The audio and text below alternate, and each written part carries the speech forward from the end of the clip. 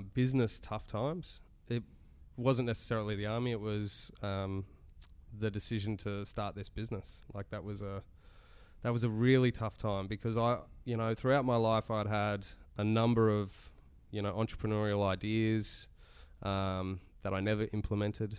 And when this one came along, I knew that this was the one I had to have a crack at. But at the time I was working an amazing job. So I was the National Director of Strategy and Business Development for a US aerospace engineering firm.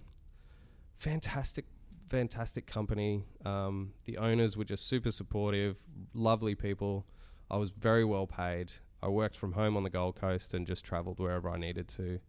Like my job was amazing, and I loved it.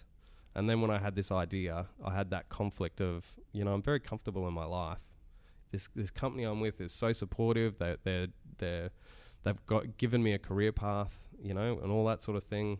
Yet this idea, I can't let go of the idea. So taking all of that information and then going, all right, I'm going to sell my house, which I'd bought from my war money, my deployment money. I'm going to sell that. I'm going to quit my job and I'm going to put everything that I've earned in my 36 years to this idea. And if it fails, I've basically reset my progress back to, when I was with my parents. Yeah. Like I would have lost everything. Yeah.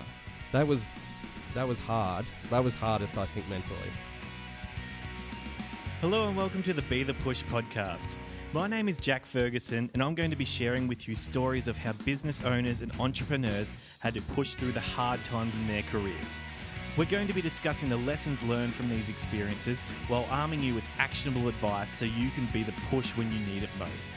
Show notes can be found at bethepush.com/podcast and clicking on the relevant episode link. Let's get started. Hello and welcome to this episode of the podcast. Today's guest is Bench On's CEO and founder, Tim Walmsley. So in this episode, Tim talks us through his story of dropping out of university, working in nightclubs when he was younger, before becoming a member of the armed forces for 14 years. We talk about the discipline Tim learned during his time in the army and his experiences during his 2 deployments to the Middle East. And many of his learnings in the army have been helpful as he builds his startup, Bench On. We talk about how Tim sold his house to bring Bench On to life and the process of giving up an enjoyable, high-paying job to pursue this dream. So Tim put a lot on the line to make Bench On happen. That's why this episode's so interesting. The discussion is full of wisdom. Tim gives us a warts and all rundown of what his first couple of years looked like running his company, Bench On. I hope you enjoy the episode. Here we go. All right, so today we're here with the CEO and founder of Bench On, Tim Walmsley. Tim, how are you doing today? I'm good, Jack. Thanks for having me. Thanks for coming along. So, firstly, let's just quickly go over what Bench On is. So, this is what you're doing at the moment, and then we'll jump back in time to how it all came about. But Bench On is. So what we're doing is we're solving employee underutilization. So as you probably know, our industries are becoming much more contract based, and what that means is that contracts get delayed or they get cancelled or they simply don't line up, which means you have expensive gaps where you've got staff on the bench in inverted commas.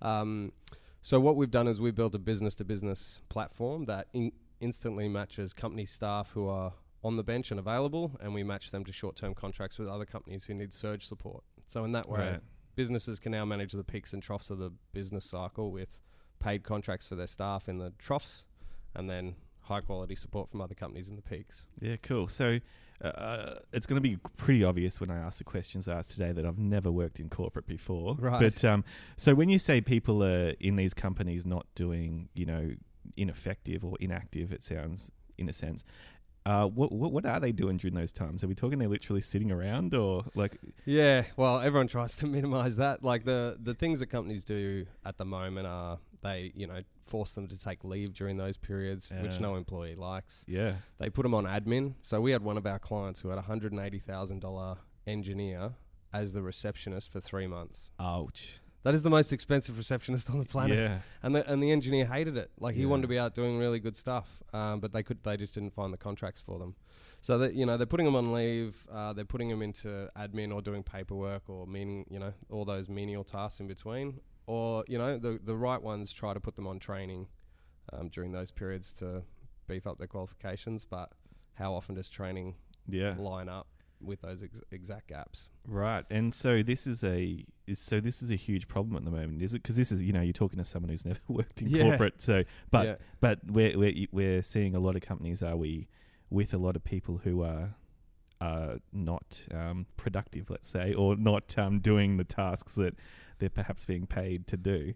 Well, no, it's costing the Australian economy $305 billion a year. That's billion. So wow. that's both employee underutilization and skills underutilization. So it's a huge problem. And I saw it firsthand in industry. I saw businesses shutting down because of the cost directly for this, as well as people losing their jobs because companies go, sorry, I can't afford you during this down period, so we're just going to let you go. Yeah. And so great loyal people that want to stay working get pushed out into the cold, and companies lose their corporate knowledge and their employees and everything else just to stay afloat. Yeah. And I just didn't think that was right. So we fixed it. That sounds shit house, actually. So this engineer, did you speak to the engineer turned receptionist? Yeah. Did you speak to him or her? Yeah, they were in my circle. When I found out, I rang him up and I said, "Oh, you're in you've graduated to reception." And he sort of gave me the full story, and he was like, "Look, I took it for the team, but I don't ever want that to happen again." Yeah. How can someone like that even turn up at work? Right. Like, how do you get excited? Because, for the next 3 months, I'm just answering phones when I'm the type of guy that can engineer an aircraft engine. Yeah. That's got to be frustrating from a professional standpoint. Yeah, absolutely. Well, and now you're setting appointments. That doesn't sound too much fun. But before, we'll talk a bit more about Bench On soon, but I want to just press rewind, go right back in time to sort of what you were like when you were growing up. Tell us a little bit about what were you like as a teenager in your school years, and then we'll move on to sort of what your first job was and how your career started. Sure. As a teenager, I was the black sheep in my family, right? Like I'm a middle child, so maybe I've got middle child syndrome. But I was the one doing all the bad stuff, breaking the rules and trying to follow my own path. I guess in that sense, that's kind of entrepreneurialism. Yeah, absolutely. I didn't know where I was going, what I was doing. I didn't really have a plan. I just sort of flew by the seat of my pants. So that was pretty much me as a teenager. I got through school, did really well. Like I did well at school. My parents gave me a private education. Right. They worked, 2 or 3 jobs to do that. So I was very grateful for that. So I did well at school, and ended up finishing up quite strong. But without knowing what I really wanted to do, I started university after school, and I spent probably the first 6 months with all of my time in the uni bar, ditching out on tutorials and everything else until I realized I was just wasting my time, so I left. Right. What were you doing? What course? I think it was business communications. You think it was? Yeah, well, it's had such a small part, Yeah. Business communications degree is just like a glorified arts degree, It's not even, I don't even know like that. It's just a bit of everything, and you can choose business. And I think I took a drama course while I was in there and at uni, I didn't know how that was going to help me with business, but it seemed fun at the time. So I did it. Yeah. I ended up leaving uni and I started working in nightclubs on the Gold Coast. All I wanted to do was party and have fun. So that seemed like the best place to work. And so I started as a glassy at Shooters on the Gold Coast. If you've ever been there. Yeah, I have. And worked my way up to, bartender, and then at the ripe old age of 19, I was managing a bar there. Really? On the main strip. Yep. Which I thought was amazing. I certainly wasn't mature enough to be managing a bar because I just like to have the keys on my belt and invite all my friends in and show them how important I was and walk around, chat. Yeah. Give girls free drinks. That was it. It was fun while it lasted. But at that point, my career aspiration was to own and run my own pub. Okay.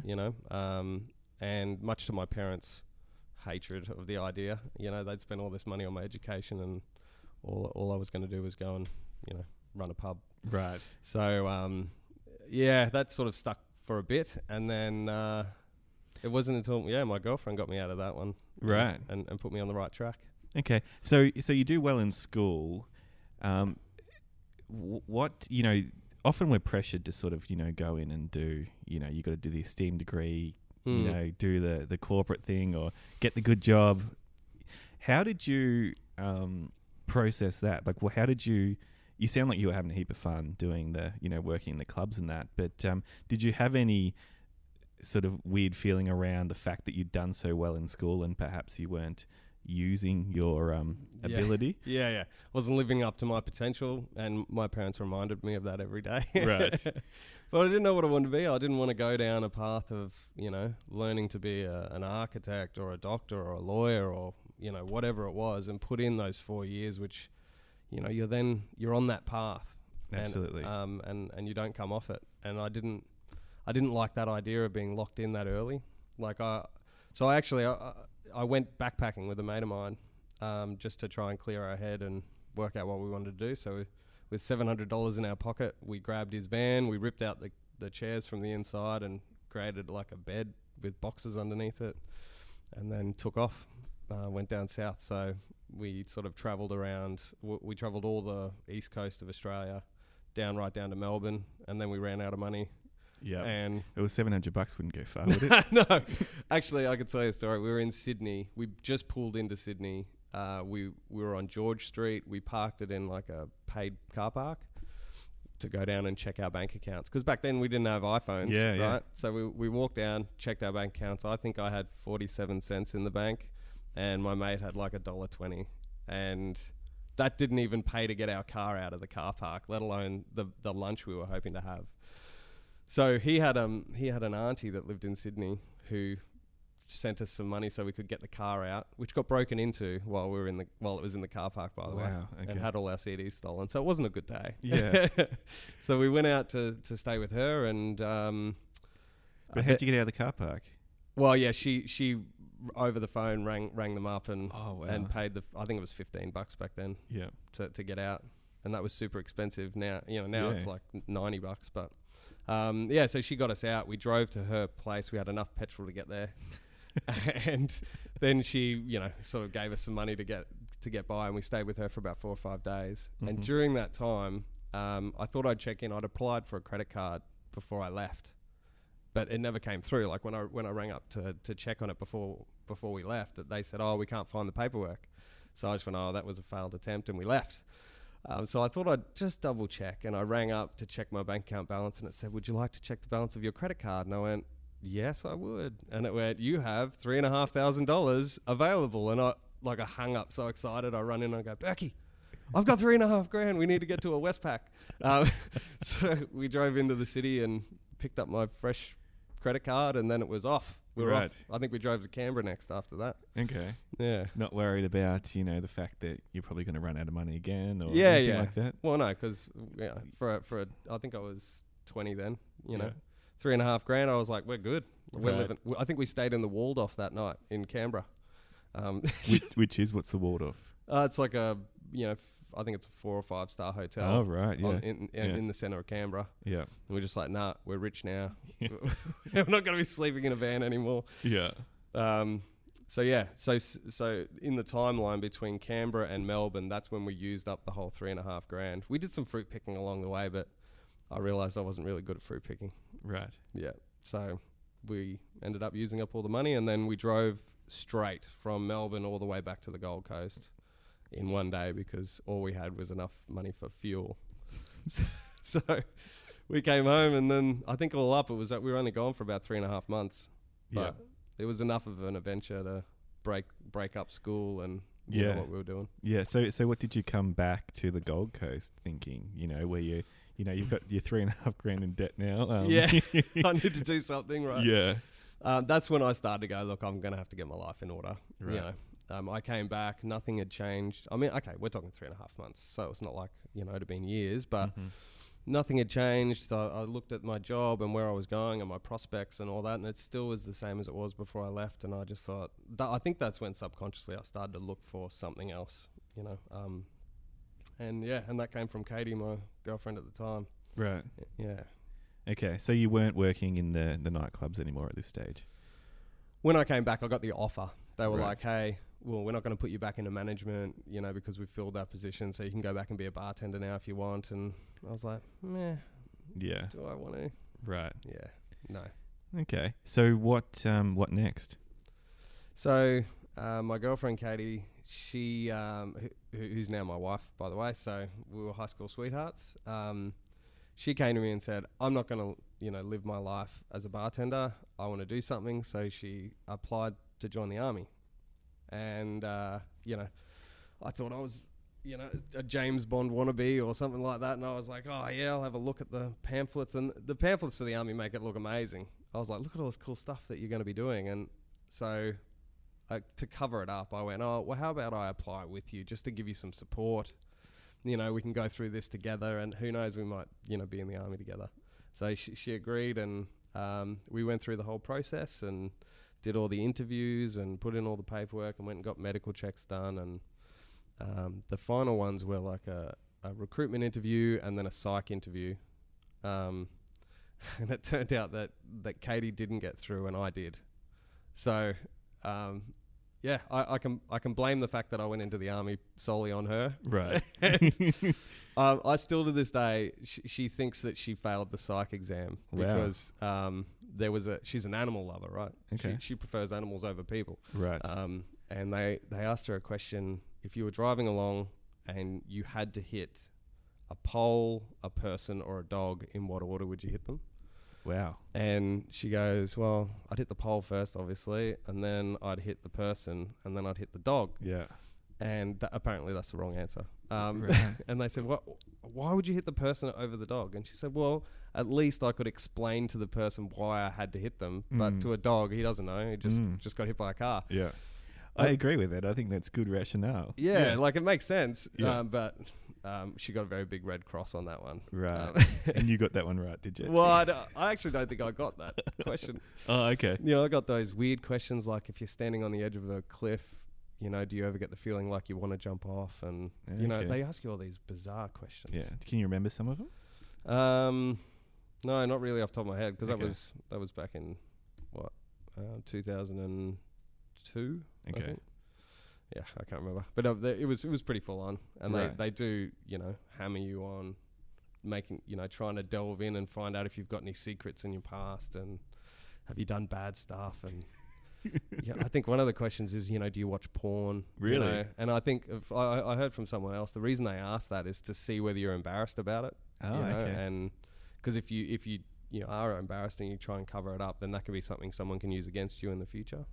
Same when they talk about drugs and all those sorts of things, they just hammer you on it until you either tell them the whole story or, you know, they get a sense that you're covering something up.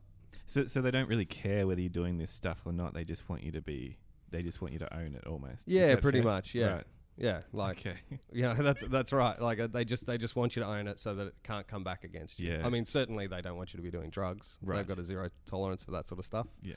And if you're sitting there in the interview going, I'd like to be an army officer, and they go, do you do drugs? Oh yeah, all the time. You know, I don't think you got much chance. No, that's fair enough. So you get in and your girlfriend doesn't get in. Yeah. What's that conversation look like?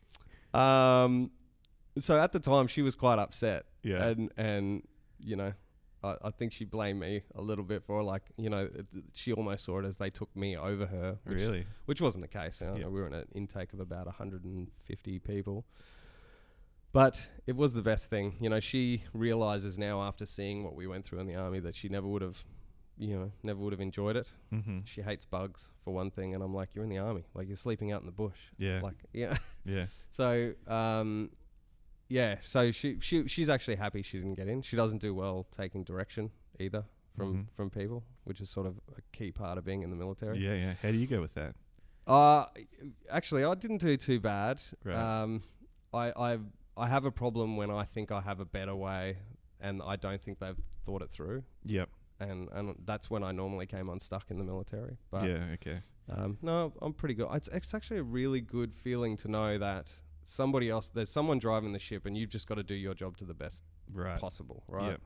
So you know that inside your bubble of managing your troop of soldiers and achieving your mission, Like that's your goal. Mm-hmm. And you know your boss above you has the bigger picture, and it's just layered over the top. And you know, as long as you do your job, it'll all work out well. Right. It's a pretty, it's a lightens your load. There's no anxiety there. It's just, I've just got to get in and get done what I need to get done. And you make an interesting point about the if you can see a better way of doing something, it kind of irritates you a bit. I can definitely relate to that. And talking about the bars and nightclubs and stuff, when I was young, I did work at a bar. And one thing I can still remember it, and it makes me think, obviously I wasn't a great staff. Well, I mean, I turned up on time and that and hung around, but I'm not the greatest employee, put it that way. But I remember that they used to sell, this was at a golf club, and, there's a lot of the clientele was quite mature, I suppose you'd say. Yeah. And they had this cocktail menu, and, someone would order a cocktail maybe once a night, maybe twice a night. And because no one there knew how to really make them, like it would take one staff member, up to an hour to go and find all the ingredients that were supposed to be. You have to go down to the kitchen and find the strawberries and whatever it was that was supposed to be in it. Yeah. And I remember getting so annoyed. I was like, take the cocktail menu off, get rid of this thing. And it just would irritate me every shift, because I don't know why, but sometimes I would get stuck with being the guy who had to make it too. Yeah. And so I'm saying it's taken a staff member an hour to make this. I don't know what I'm doing. It's probably no good, by the time it gets to the customer. I remember I used to always end up going, well, you can just have it for free because it's taken me, an hour to get you a drink. That's longer than it took me to get lunch yesterday at the place. It was like a 40-minute wait yesterday, and I thought that was heaps. But imagine just for a cocktail. Just for a drink, yeah. But that used to irritate me so much that, you're losing money. You're giving away this thing in the end, really, because none of us knew how to do it. None of us were any good at it. For what? Yeah. They certainly wouldn't be making their money back on it. No, they're losing money. Losing money on the labor, on the ingredients, blah, blah, blah, on the brand, because it would be shit and the customer would think it's terrible. So, yeah, I can definitely relate to the if you can see a better way. And I couldn't handle that in the end. I can't handle not being able to, seeing that better way and then not being able to implement it. So is that something that developed for you? Like, were you always sort of a little bit irritated by that, but it sounds like you could handle if someone, if you had to do it. Well, I think it was actually the opposite way around. Like, I didn't put any stock in my own opinion. Right. At an early age. Like, I always thought other people knew more than me. Like, there must be a reason why they're doing it that way. And maybe I'm just don't understand it, or I'm not experienced enough.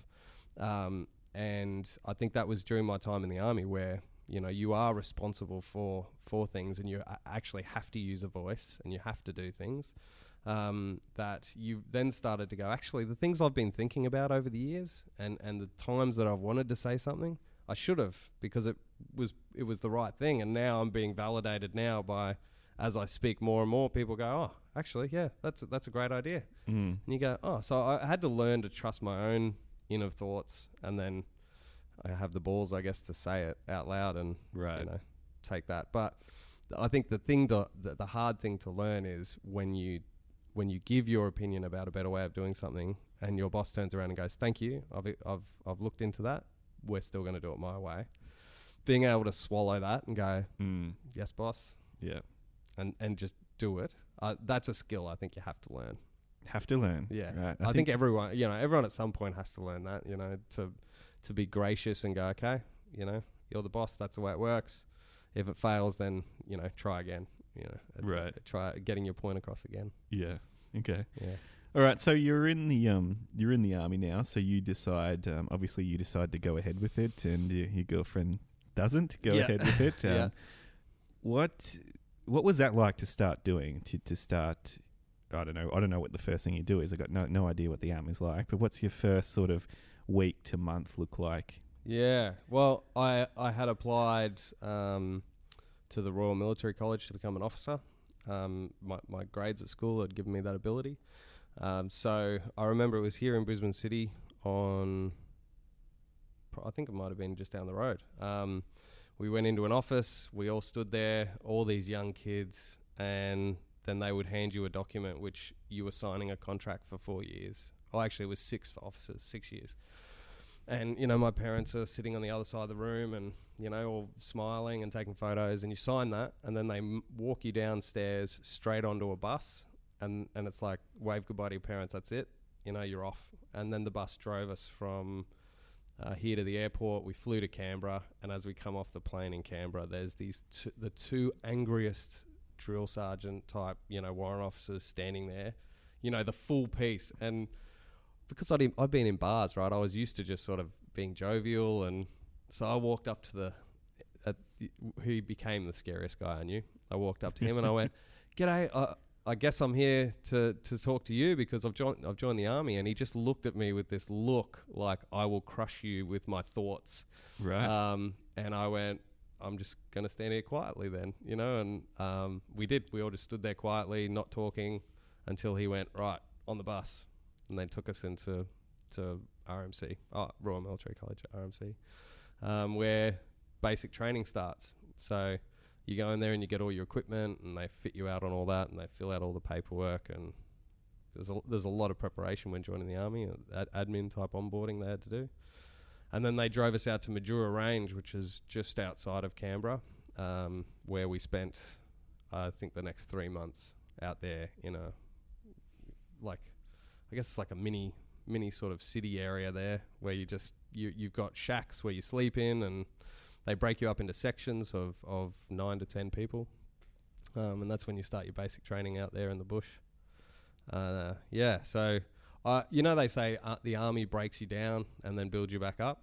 Like, I can guarantee that's 100% what happened. And right. Yeah. So how do they break you down? The discipline at that point is just full on. I remember I almost got charged at one point because I did like a mock salute to a sergeant, and it was bizarre. I was in the breakfast line, and I was going to, you know, I think it was bacon and eggs, right? And I grabbed 2 eggs, and the sergeant was behind me, and he goes, "Oi, staff cadet, only 1 egg." And it was just a habit. I just sort of went, you know, and gave him a wink and a bit of a tip of the cap. Wow, you know, if you want to see an angry sergeant, like, do something like that. So I got dragged out of there. I didn't get breakfast that morning, and I just got, you know, we call it in the army, it's chest poking, right? So they've got a hand that's very straight, and they're just pointing it at your chest as they scream at you, and and you go, okay, this is a whole new world for me. Right. So like the basic thing is, you know, in the morning they wake you up at, you know, 5:30 with, you know, a big scream, and everyone gets out of bed, and then you've got 15 minutes to make your bed perfect, you know, like in the movies, you know, the proper corners. You could almost bounce a coin off it, right? Right. You got to make your bed. You've got to run to the other side of the camp, shave, or shower and shave, but you never had time for a shower. You had to shave and then run back, get into uniform, and be standing at attention outside your, you know, section hut. At 5:45. Yeah, in 15 minutes. And there's sergeants the whole way along yelling at you because you're not allowed to run to the toilets. You have to march. But you're going, I've got like 3 minutes to shave and to get dressed, and I can't run. And they're like, slow down, you know. And then at the same time, they're going, hurry up, you know. It's a different world. So there was a point, I reckon, at about probably the 5-week mark that I was on breakdown mode. I was like, get me out of here. I can't do this.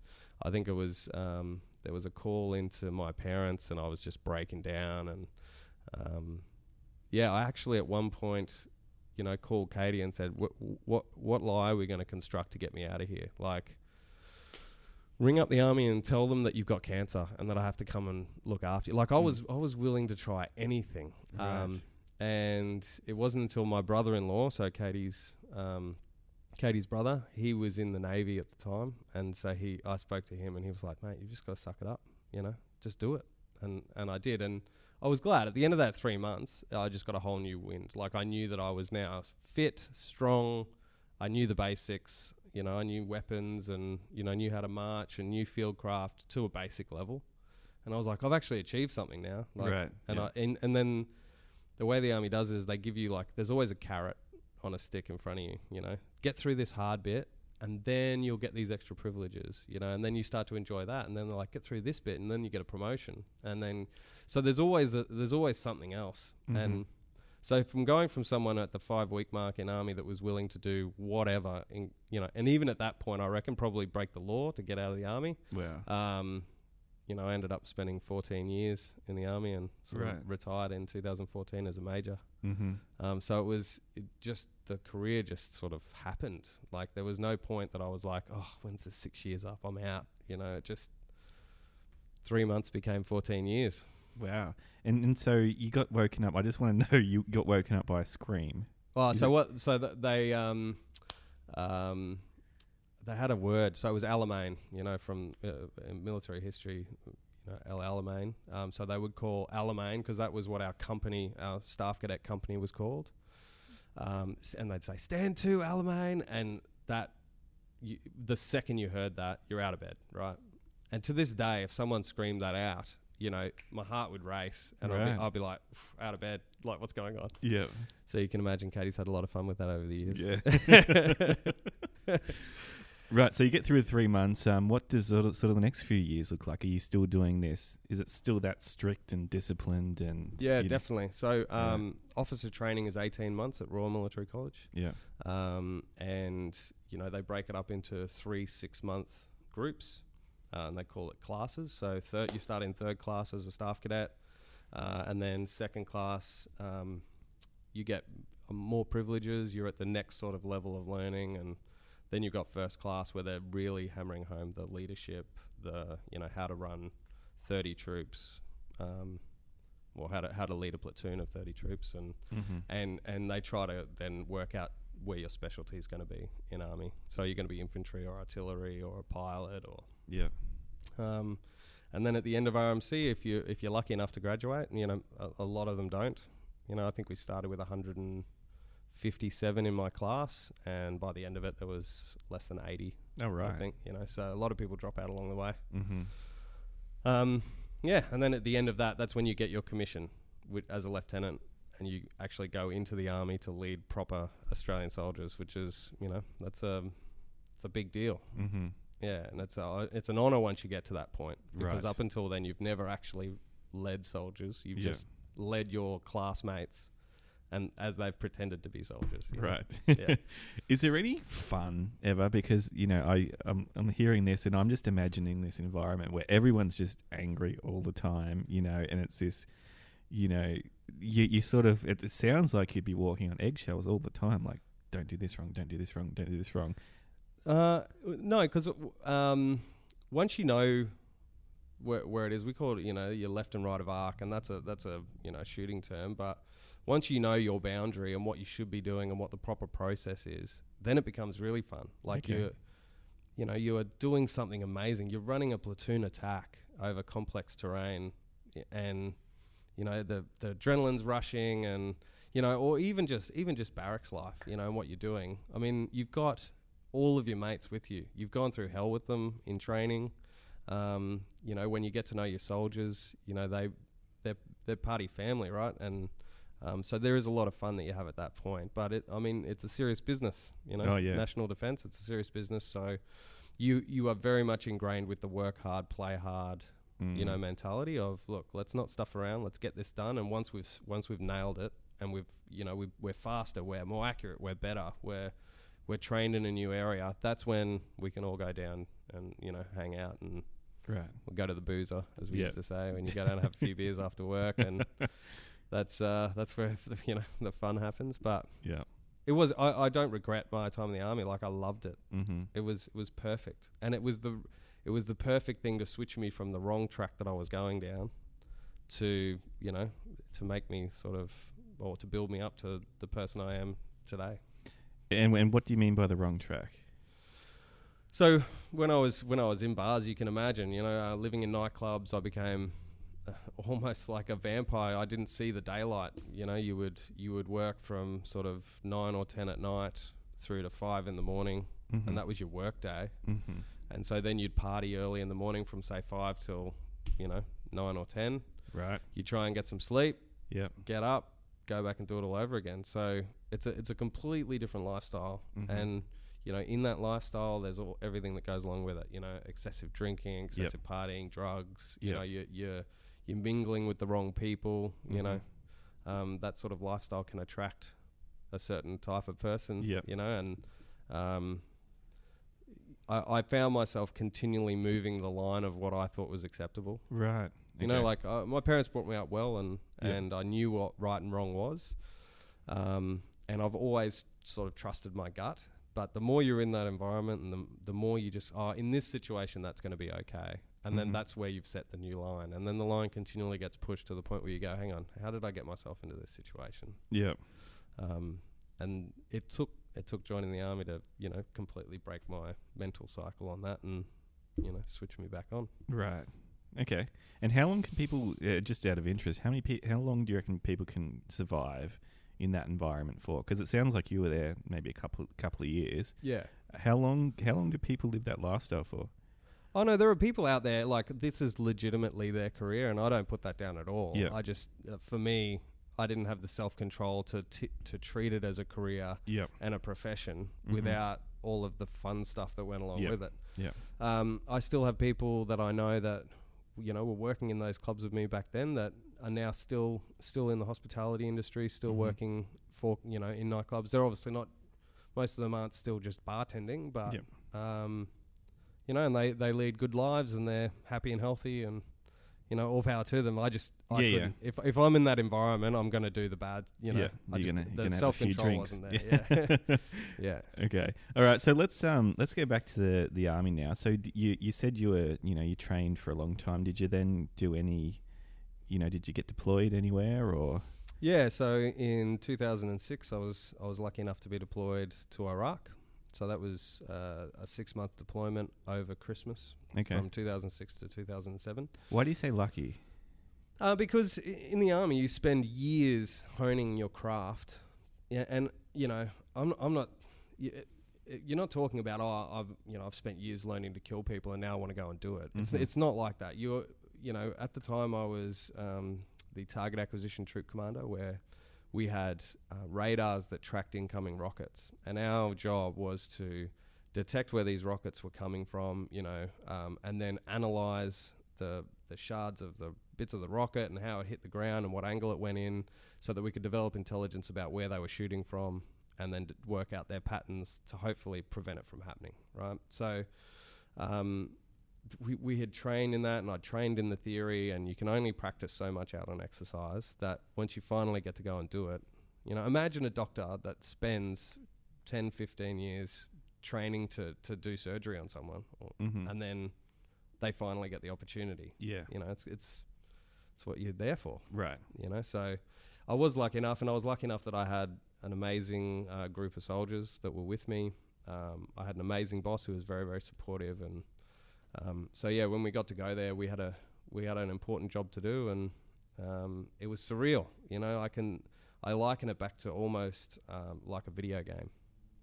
There are times where things happen and you see things, and your brain just doesn't register it as real, like that it's happening. But okay, so I'll give you an example. When the first rocket hit the base, it was just after Christmas on 2006. So we'd had all our Christmas celebrations. I think it was the day after Christmas.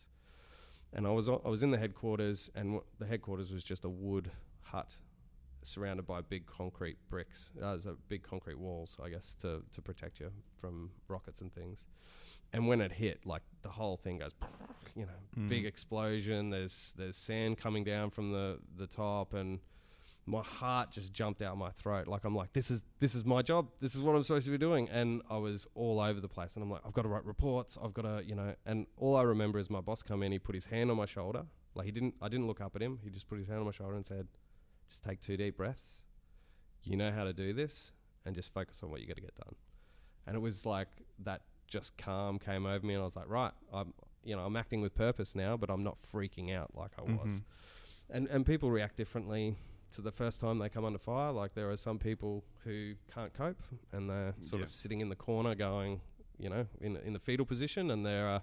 That's me, yeah. There are others who, you know, just it doesn't faze them. They're like, yep, I've got this, I'm doing it. And then there was, I guess, where I was in the middle, which is, this is surreal. I've been looking forward to this now, but now it's happened. I've got to do something, and it just took a little bit of that hand on my shoulder to go, look, focus, and then I was able to get my job done. Right. I can remember a specific time when I wasn't in the army obviously, but I was scuba diving once, and a similar thing happened to me where my goggles started filling up with water. Yeah. And I'm 6, 7, 8 meters down, whatever it is you are. Oh, and wow. I start flipping out. I'm going to die. I'm not going to be able to see anything. I'm gone. See ya. You know, and I'm just all over the place. And the instructor just looks at me and just put his hands up to his eyes and sort of did that look at me type of thing. Yeah. Calm me down. Yeah. Didn't die. And I was able to get the water out of the goggles. But that moment where you kind of just go into panic mode. Yeah. And then if someone's there just to reassure you, it's going to be cool, mate. That's just right. chill. Yeah. It's needed sometimes. Yeah, that's right. And that's why I'm always thankful to that boss for doing that, because to me that was a life lesson at that exact moment. And yeah, that got us through. And look, we had a very, I would say, effective deployment.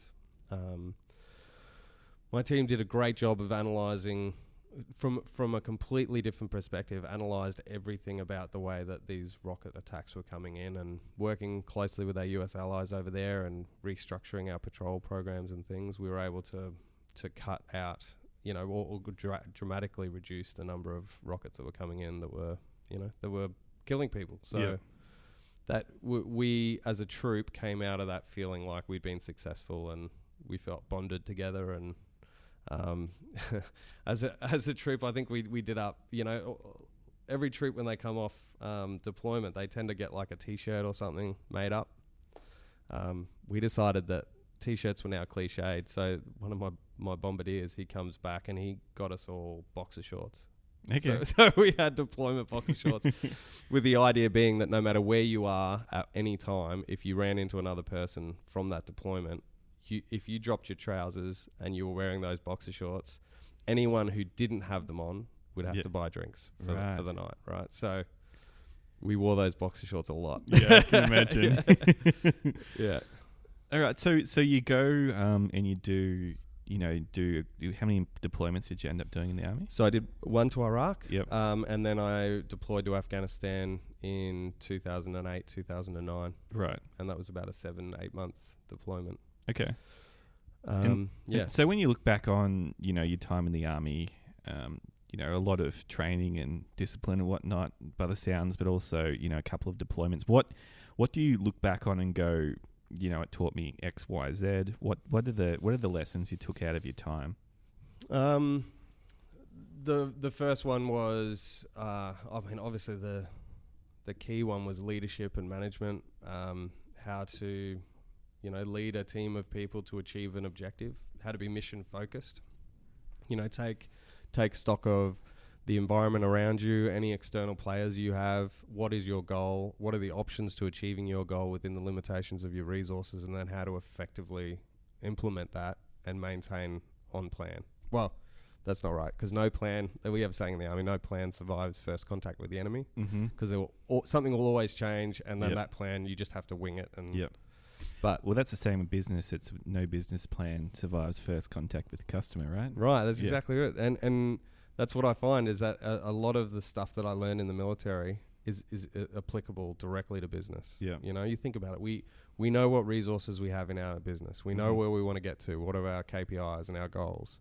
We know that our, enemy are our competitors out there, and the environmental factors are the markets, and what are the customers doing, and what are the trends? So how do you develop a plan with what you've got and then implement it to best effect, being flexible and agile enough to stay on target for your mission, but also maneuver around the obstacles? Right.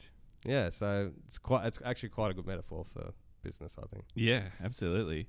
So on this podcast, we often talk about, the tough times that people go through in their career. And, people would probably listen to this and go, the army is got to be some of the tough times you've been through in your career. But I understand you don't necessarily think that was the toughest time in your career. No. What when someone says, if they have, but I'm saying it to you now, when someone says, tell us about the toughest times you've been through in your career, what do you think? There's a lot of different levels, I guess. I mean, when I was away on deployments in the army, what we experienced over there, what I didn't feel like were my tough times. There were soldiers out there who were, dealing with a lot more than me, and I mean, I never came back with any PTSD or anything like that. Yep. But the hard time for me was my wife, Katie, being at home. When I was away in Iraq, we decided that she would try to be as independent as possible, right? So she set up her own life. She became fully independent. She didn't rely on me for anything. And then I come back after 7 or 8 months and just expect to fit back into what my life was. But that wasn't my life anymore. Katie had her life, and I was now invading that life, and that was quite a tough period to work out where I fit back in at home. Okay. Even to the point of, if I disciplined the dog, she'd be going, "What are you doing? You're disciplining my dog." It's like, hang on. So those sorts of things were stressful. We fixed that with Afghanistan, and while it was a lot harder for both of us because we made a purposeful sort of pact to remain attached to each other and to be reliant on each other. So while I was away, it was a lot harder. But when I came back, I just, we just slipped straight back into the way we were. And so that was a tough time for us. In terms of business tough times, it wasn't necessarily the army. It was the decision to start this business. Like that was a really tough time because I, throughout my life, I'd had a number of, entrepreneurial ideas that I never implemented. And when this one came along, I knew that this was the one I had to have a crack at. But at the time, I was working an amazing job. So I was the National Director of Strategy and Business Development for a US aerospace engineering firm. Fantastic company. The owners were just super supportive, lovely people. I was very well paid. I worked from home on the Gold Coast and just traveled wherever I needed to. Like my job was amazing, and I loved it. And then when I had this idea, I had that conflict of, I'm very comfortable in my life. This company I'm with is so supportive. They've given me a career path, and all that sort of thing. Yet this idea, I can't let go of the idea. So taking all of that information and then going, all right, I'm going to sell my house, which I'd bought from my war money, my deployment money. I'm going to sell that. I'm going to quit my job, and I'm going to put everything that I've earned in my 36 years to this idea. And if it fails, I've basically reset my progress back to, when I was with my parents. Yeah. Like I would have lost everything. Yeah. That was hard. That was hardest, I think, mentally on do I do that? Yeah. So how did you justify that? I mean, that sounds, you're throwing everything at it basically. Yeah. How long did it, when did you first go, I'm thinking about doing this, and to the point where you actually go, I'm doing this? How long did that take? And how did you justify it to yourself? So the way I justified it was, look, let's just take small steps. I'm not going to jump in wholeheartedly right from the start. I'm going to see how this goes. So I had the idea and I wrote the business plan and I went and took it to a mentor of mine. And he is normally a very critical type of person, yet he was like, this is great. Like, I think this will work. Okay. And I went, he just, are you patronizing me? Like, tell me. He's like, no, I think so. I think it'll work.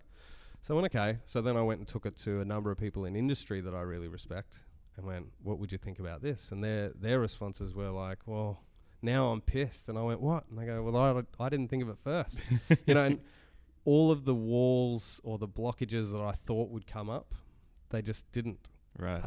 And I was doing this, in my spare time. I was still working for the company I was with. Like I said, they were very, very supportive. They gave me enough flexibility to work when I needed to, because they were in the US, so a lot of the stuff that we did with them was in the mornings. So they were supportive of me doing this as sort of a side hustle. So I did that. And then I went to my mentor and said, hey, you love it so much, back me, like give me the money. And he went, all right, I will. Wow. So I went, okay, well, let's get, so I systems engineered the whole tech, and wireframed it, and I knew exactly how it was going to look. Then we took it to an IT company and they went, that'll be $1 million to build. And I didn't know anything then about lean, Yeah. lean development principles, and or even the startup culture. I hadn't immersed myself in it. Yep. I was just a guy with an idea. Yeah. And then so he was like, "Look, I love your idea, but there's no way I'm giving you $1 million." Yeah. So I was back to square one. I thought I'm never going to get this done, and I had heard of Sebastian Eckersley-Maslin from Blue Chili. Right. He was an ex-Navy officer, a Navy engineer. And I thought, well, if anyone can give me some advice, then it's going to be an ex-military person who now runs a startup accelerator. Mm-hmm. So I got a meeting with him over lunch and pitched him my idea, and he went, "All right, we'll accept you into the fold." And I went, "Well, yeah, but how am I going to get it done? I've got no money." And they're like, "Well, that's what we're here for. Like, we're here to help you, raise money, and we're here to help you validate your idea and, crack the market and support you throughout it." And I was like, "What? There's these people out there who are just going to help me, And that was that thing that I needed to learn in order to go, hey, this is actually going to happen. So, yeah, I joined Blue Chili and started the validation process, and again, just took it step by step. I was expecting every day that I was going to find out that one thing that meant that I didn't know that was going to just destroy it all. Really? You always think, oh, maybe there's a law out there, or there's just a way that they've done this that I've never experienced before, or and it never came. Right. So it got to the point where I had my MVP. It was up and running. I was still working my job, because the idea being that this would be automatic all online, and but it took off faster than I thought, and I realized that I either have to do one or the other. Yep. Like I'm either doing the business or I'm staying in my job. And Okay. so that's when Katie and I had that conversation of, Right. are we doing this? Yeah. And then explaining to her, well, I'm going to have to sell a house, Yeah. because I won't have a job. I can't pay myself for a couple of years. Mm-hmm. But yeah, she was very, very supportive, and I think at that point she'd been with, along the journey with me for that 6 months, where she'd seen how excited I was, and she'd seen that everyone was supportive, even the market and my advisors and mentors. And so she was like, "You're right, you have to do it." Yeah. And So when you explain all that, it doesn't really sound that crazy at all. Like, you've got validation at this stage, and it sounds like my first assumption was when you said you sold your house, I assumed that you sold it to put the money into the business. But did you sell it to keep us going? Yeah, just look after you personally for a couple of years. Yeah, well, because Right. we got 2 young kids. So at the moment they're 7 and 4. Mm-hmm. So yeah, young family. We had a nice house. Like we were exactly where we wanted to be in life at that time. Yeah.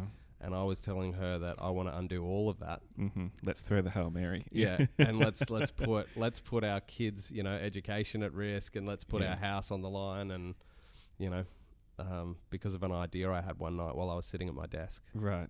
And so, in terms of it being a hard time, it was just a hard decision. Yeah, and it absolutely. was a hard time that we both were going backwards and forwards, and Mm-hmm. it took a couple of months for us to come around to the idea, and then it was like, okay, well, let's lay everything out on the table. Mm-hmm. Like, worst case, what's going to happen? And we did that.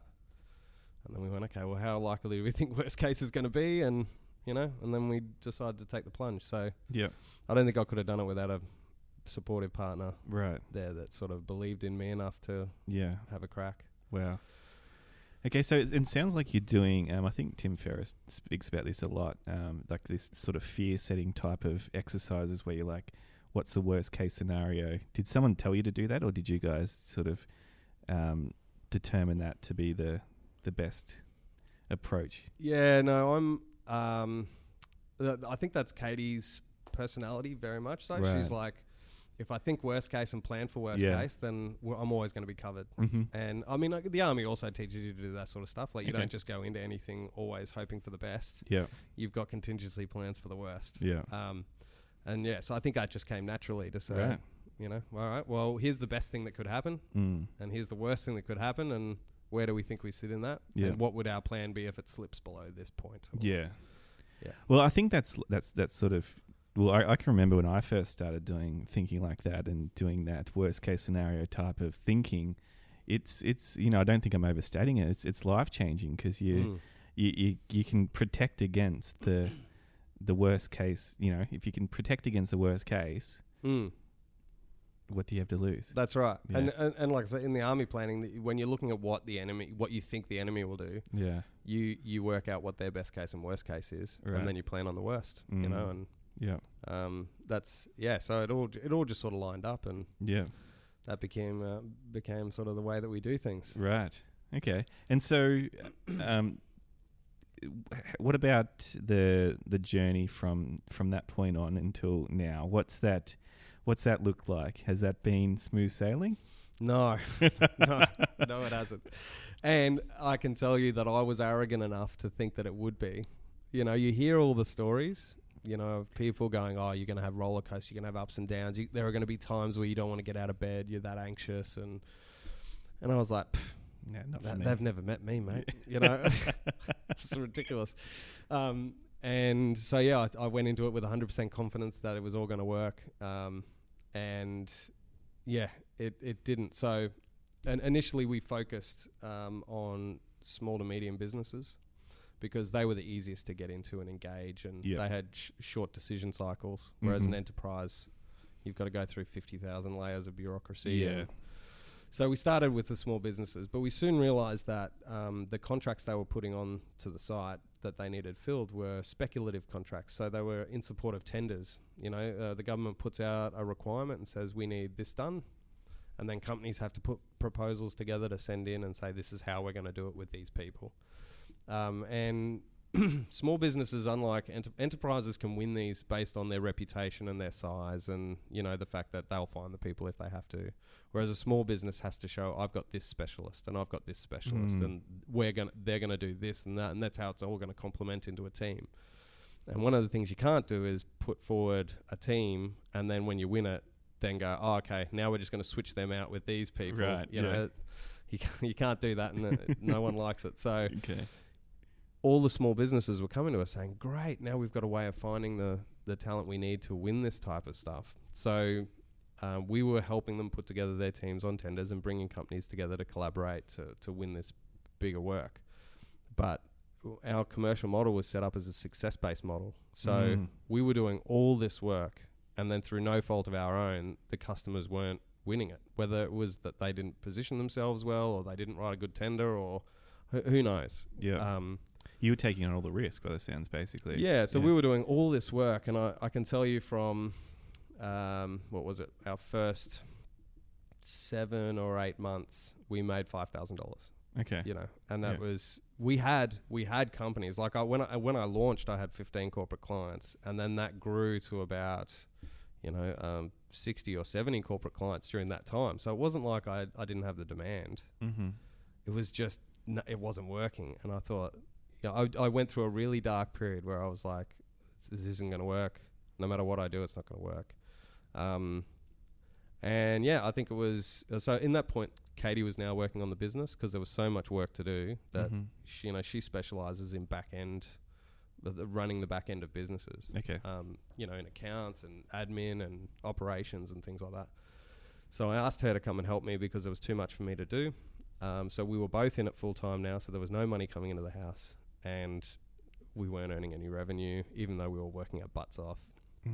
So I went through a real dark period of, heavy anxiety, self-doubt, doubt in the business, and I can't remember. I can't recall who actually said this to me, but they said, right, are you giving up, or are you going to pull on your big boy pants and have a look at this situation and fix it? And I went, oh, okay, well, big boy pants are on. So we broke it all down and we looked at it and why wasn't it working, and we realized that it was because of this speculative contract issue. We needed more contract in hand work where the client had won it. Yeah. They had the job. They just needed the people to help them do it. Right. And so we thought, well, how can we do that? Because the enterprises are the ones winning all the contracts. Yeah. And so we then targeted enterprises, so I went and met with, big 4 consulting firms, and I went and met with the big end of town and said, look, this is what I'm doing. Just give me a shot. Like, let me trial it. And while some of them take a long time, like we normally say it'll take about 12 months from the time you start talking to an enterprise to the time they're actually operating. Yeah. There were some that were willing to give it a shot and went, yeah, okay. And within a couple of months, we had sort of 3 or 4 enterprises on there. Yeah. And then they started trading and they put their contracts on, and all of a sudden, it was in May. So yeah, May 17. All of a sudden, everything just flipped. Right. We were still doing the same level of work, but all of a sudden it was coming into contracts, and we were starting to get revenue, and our clients were winning work, and then it all that was the clicking point. Mm-hmm. But there was a real dark 6-month period there for a while until that happened. I can imagine. So during that time, the 6 months that you're putting in a lot of effort, it's not quite turning out the way you want it to. I'm just interested if you feel like you look back on that, were you sort of on the hamster wheel a lot there doing stuff and you weren't taking the time to stop and really reflect on what was working and what wasn't? Or is that a poor assumption to make? No, I think that's an accurate assumption because at the time then it was only me in the business and Katie part-time pretty much because she was looking after the kids, part-time doing the back-end stuff just to keep it ticking over. So everything was on me. And because I was new to the startup scene, I was going to meetups all the time and, networking events, and I was going to any speaking event I could get. I was out doing. So I've made myself too busy, So during the day, I was actually trying to do the operations of the business. Yep. At the same time, trying to do business development to bring on new clients. Yep. And then also trying to build my profile externally, with no one really to lean on to run the business while I was gone. Mm-hmm. So it was just a complete lack of time, Yep. and when you're talking about your concept to the customers and your and to potential clients, and they're all going, oh, this is fantastic, you're getting all this positive feedback from the market, yet internally something's broken because it's not earning money. And so it was a confusing. I think that's why it took me so long to get to that point. Right. You're getting the positive feedback, so you're like, well, everything is telling me this should be working. Why isn't it? And there was that period where I just decided to crawl into my shell, and rather than actually take the time to focus and go, something's broken, let's fix it, let's analyze this. And so was it just a case of one day you sat down, or 2 days or a week or whatever it was, and did analyze what was going on? That was it. I said to Katie, right, this is it. It was one night. We ended up staying up for most of the night and just sort of broke everything down, looked at every single contract that we'd matched and every single company that we'd helped. Why didn't that win? Like, why didn't they win? Is it something that we did? Did we match them to the wrong quality? Well, no, because, they selected that person and they got them on the bid and they were complimentary, and then it was like, it was just that epiphany of, hang on a sec, everything here is about tender support, and we're not here to do tender support. Right. We're here to do matching the talent for when and where it's needed. Yeah. And so that's the light bulb moment. That was stop doing tender support. That was the pivot. Yeah. I don't even say pivot. Like, we didn't change the way we did. Like, we didn't change the product. We didn't change our messaging. We changed our focus on business development. Yeah. But that was that missing link. Yeah. And since we cracked that, it's just been hard to keep up. Yeah. Yeah. Okay. So that's fascinating. I've recently got a coach myself. Not even a coach, just someone I talk to every 2 to 3 weeks. I go and see him, and that time for me is forced reflection, and it's just the power that has to stop and actually look at what's going on. I think it's going to save me months, because I was the type of person that could go, I really wouldn't want to. I didn't really want to analyze what was. I wanted to know, sort of, but I didn't really want to stop and analyze it, because I don't know, I might find something I don't want to find, or but yeah, that's I don't think you can understate the power of that. Is that forced reflection, and okay, what actually is going on here? I'm going to look at it, I'm going to face it, and I'm going to make some changes as a result of that. And that was the other thing to learn, which was don't be afraid to look at how badly you're doing. Like, actually embrace that. Yeah. And that's true when you bring on employees. Employees tend to go, I want to show the business how well I'm doing and how much I'm growing and everything else. when the conversations I'm asking them are about the times that it didn't work, or they start to think, oh, they're attacking me, they're trying to tell me I'm not doing my job properly, and it's like, well, no, like I think you're doing your job great, but if we can focus on these areas and work out why that's happening that way, then you'll be even better, So and you've got to do that with your own business. While it looks all shiny on the surface, be able to turn around and go, okay, well, I've got to find the part that's not optimal, and the part that's not working, even if it's not staring me in the face. Go searching for it, because that's the gold that'll make everything run smooth. Right. And so you've got employees now? We just hired 2 employees this month, or one last month, one this month, and we're now searching for another 2. Right. So it looks like in the next 3 months we'll have grown from 2 staff up to about sort of 7 to 9. Cool. So it's fast growth. Now Katie is struggling because she's now our COO and co-founder. Yeah. Because we realised that she was the glue holding all this together while I was out doing CEO stuff. Yeah. And I went, why aren't, because I said, I'm going to need an operations manager. And she's like, I'm going to have to teach him all this. And she went through and she was trying to tell me everything she'd have to teach everyone else. Yeah. And I went, why do I need a COO? Like you're doing this. Yeah. Customers love you. Yeah. You know this better than anyone else. You're more efficient than anyone else. All right, you're COO. And then,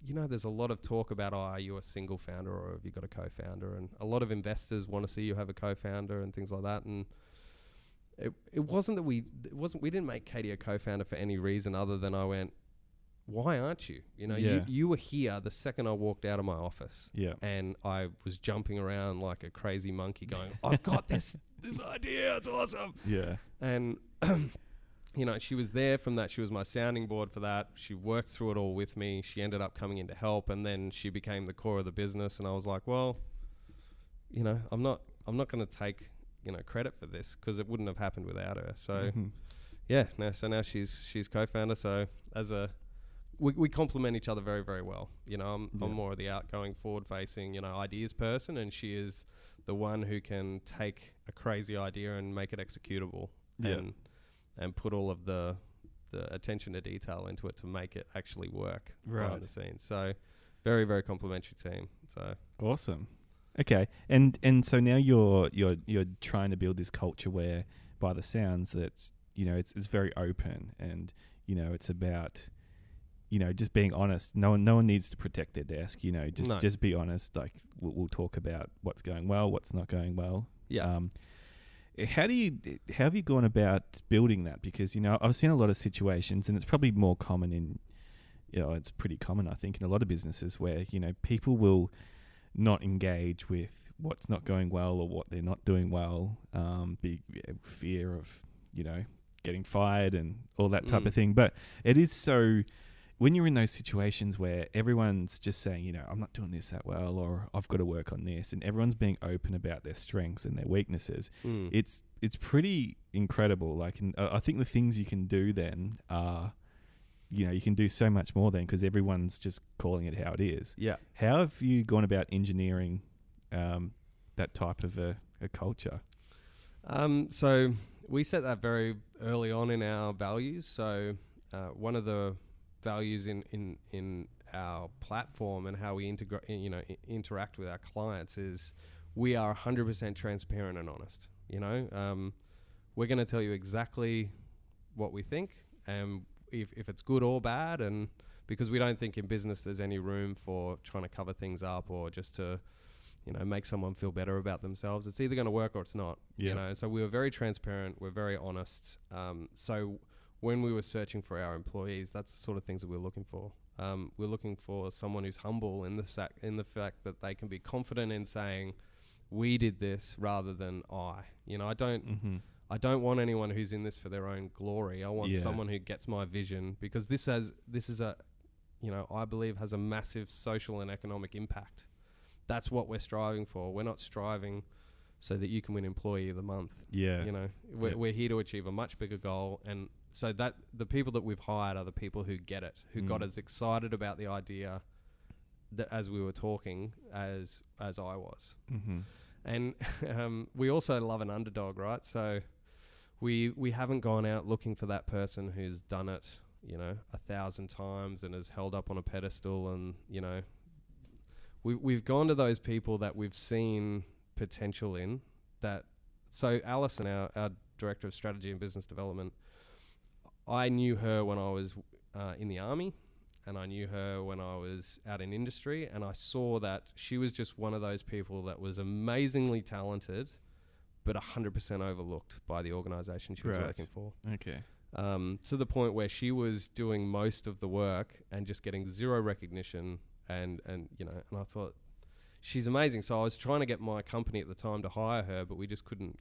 We couldn't make it work with the contracts and things, and so I just kept in contact with her. And then when this job opened up, it was just like, I thought that she was very happy in where she was working, and I put out saying, I'm looking for a business development manager, and she called me. What the F, man? We've been trying to work together for 4 years. Like, why didn't you call me? And I thought, I thought you would, you were happy where you were. And she's like, I want in. And so I immediately, I turned to Katie at the desk and I just went, take down the ad off Seek and everything. She's in. Like, cause I knew that she was in, and I knew that not only was she talented, but she was also ambitious, and she wanted to prove herself. Mm-hmm. And that's the way we've hired not only our tech team, but also everyone else. And I guess that's the way Katie and I have always operated. You know? And our business, we're not one of the big guys, we're a startup. Mm-hmm. We are automatically the underdog. Yeah. So we need people who are going to have enough hustle and ambition to say, I'm going to prove to you why we're not, and why we should be at the top. Yeah. And so, and you can almost win on trust with that approach, I think, as well, because, the amount of times I've been in a meeting with someone and by the end of it, like, I'm not your guy. Like, I'm not, there's got to be, I reckon this person over here can help you more than I can. Right.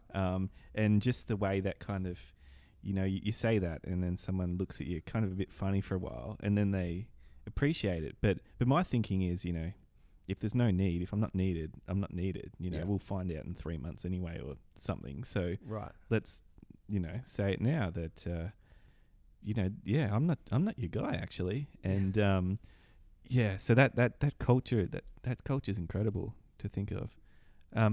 But all right, so we'll have to wrap this up in a minute. I've chewed your ear off for the last little while. So Bench On. So what's some of the, some people might be listening to this and going, well, what could they use Bench On for? What's some of the people they know? How could they use Bench On? Who's it? So you're talking about enterprise clients at the moment. Who's this perfect for right now? So we've got about we've got just over 300 corporate clients at the moment. Out of those, we've got around 20 enterprises. Without mentioning names yet, because I haven't been approved to talk about it publicly, but they're on it. So one of the big four banks, one of the big four consulting firms, global defense engineering companies, global logistics companies, accounting firms, legal firms.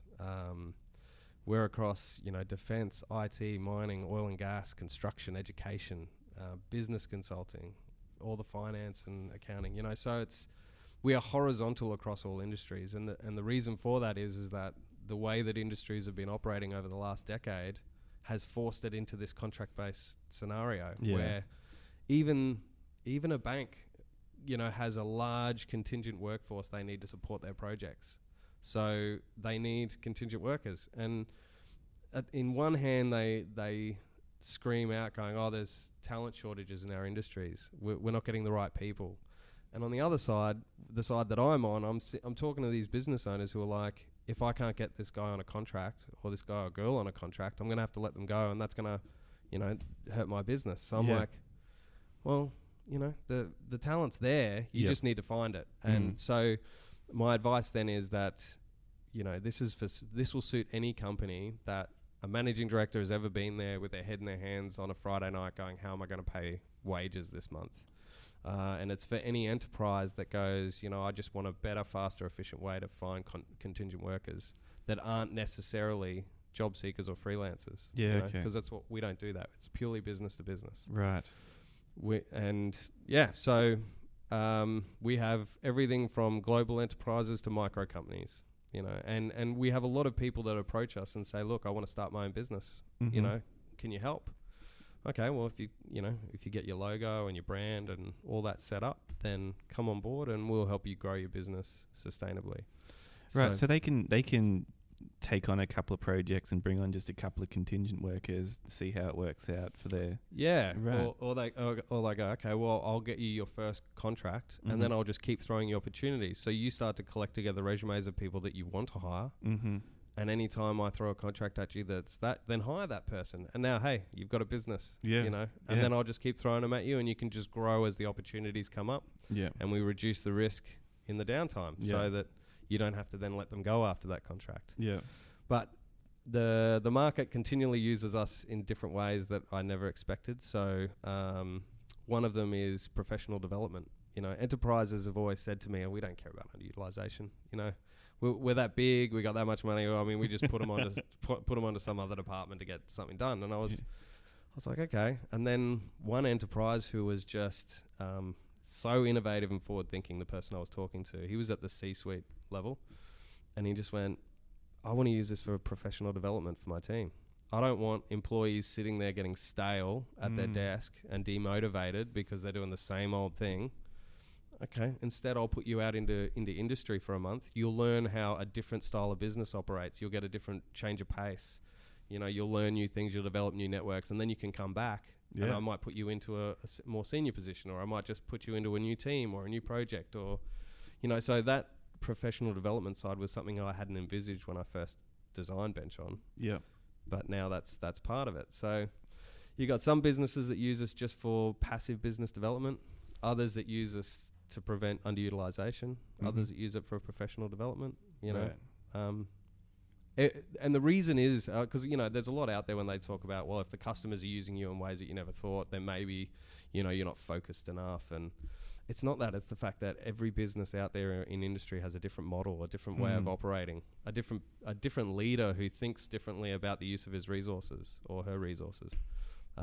So we've been flexible and agile enough to be able to accommodate that without changing our process. Right.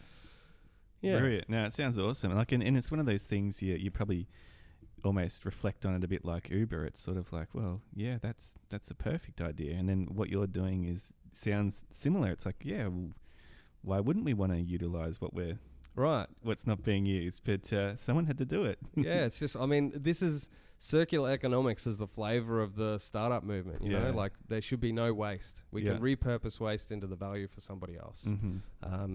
And they're all the big startups that do it. You know, you got Airbnb and Uber and all that. All they're doing is repurposing wasted or underutilized assets. Yep. So we've now just done that in the white collar professional talent space. Yeah. And I think the original definition of an entrepreneur was someone who moves resources from an area of low economic yield to high economic yield. So you're one of the pure breeds. Yeah. So all right. So where can people find you and find Bench On if they want to, you know, learn more or learn a bit more about you? What's some places they should go? Sure. So our website is benchon.com.au. In there, you'll be able to see all of the information about the process and how it works. You'll be able to see our 1,000 Job Pledge campaign that we're running right now to create 1,000 new jobs in industry. Right. Or they can just call 13,000 Bench, which is our number. The 1,300 number was taken. Right. So 13,000 Bench. And yeah, we're happy to chat through anyone and see what their situation is and how we can help. Right. And I'll put the link to your LinkedIn profile and whatnot in the show notes as well, so they can find you there too. But Tim, thanks so much for being with us today. Appreciate you coming on. Yeah, no worries, mate. Thanks for having me. Appreciate it.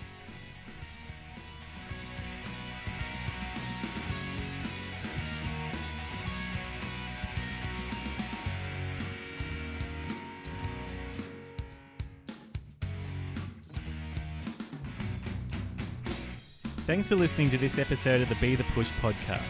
Show notes can be found at bethepush.com/podcast and clicking on the relevant episode link. I appreciate your company and look forward to talking to you again soon.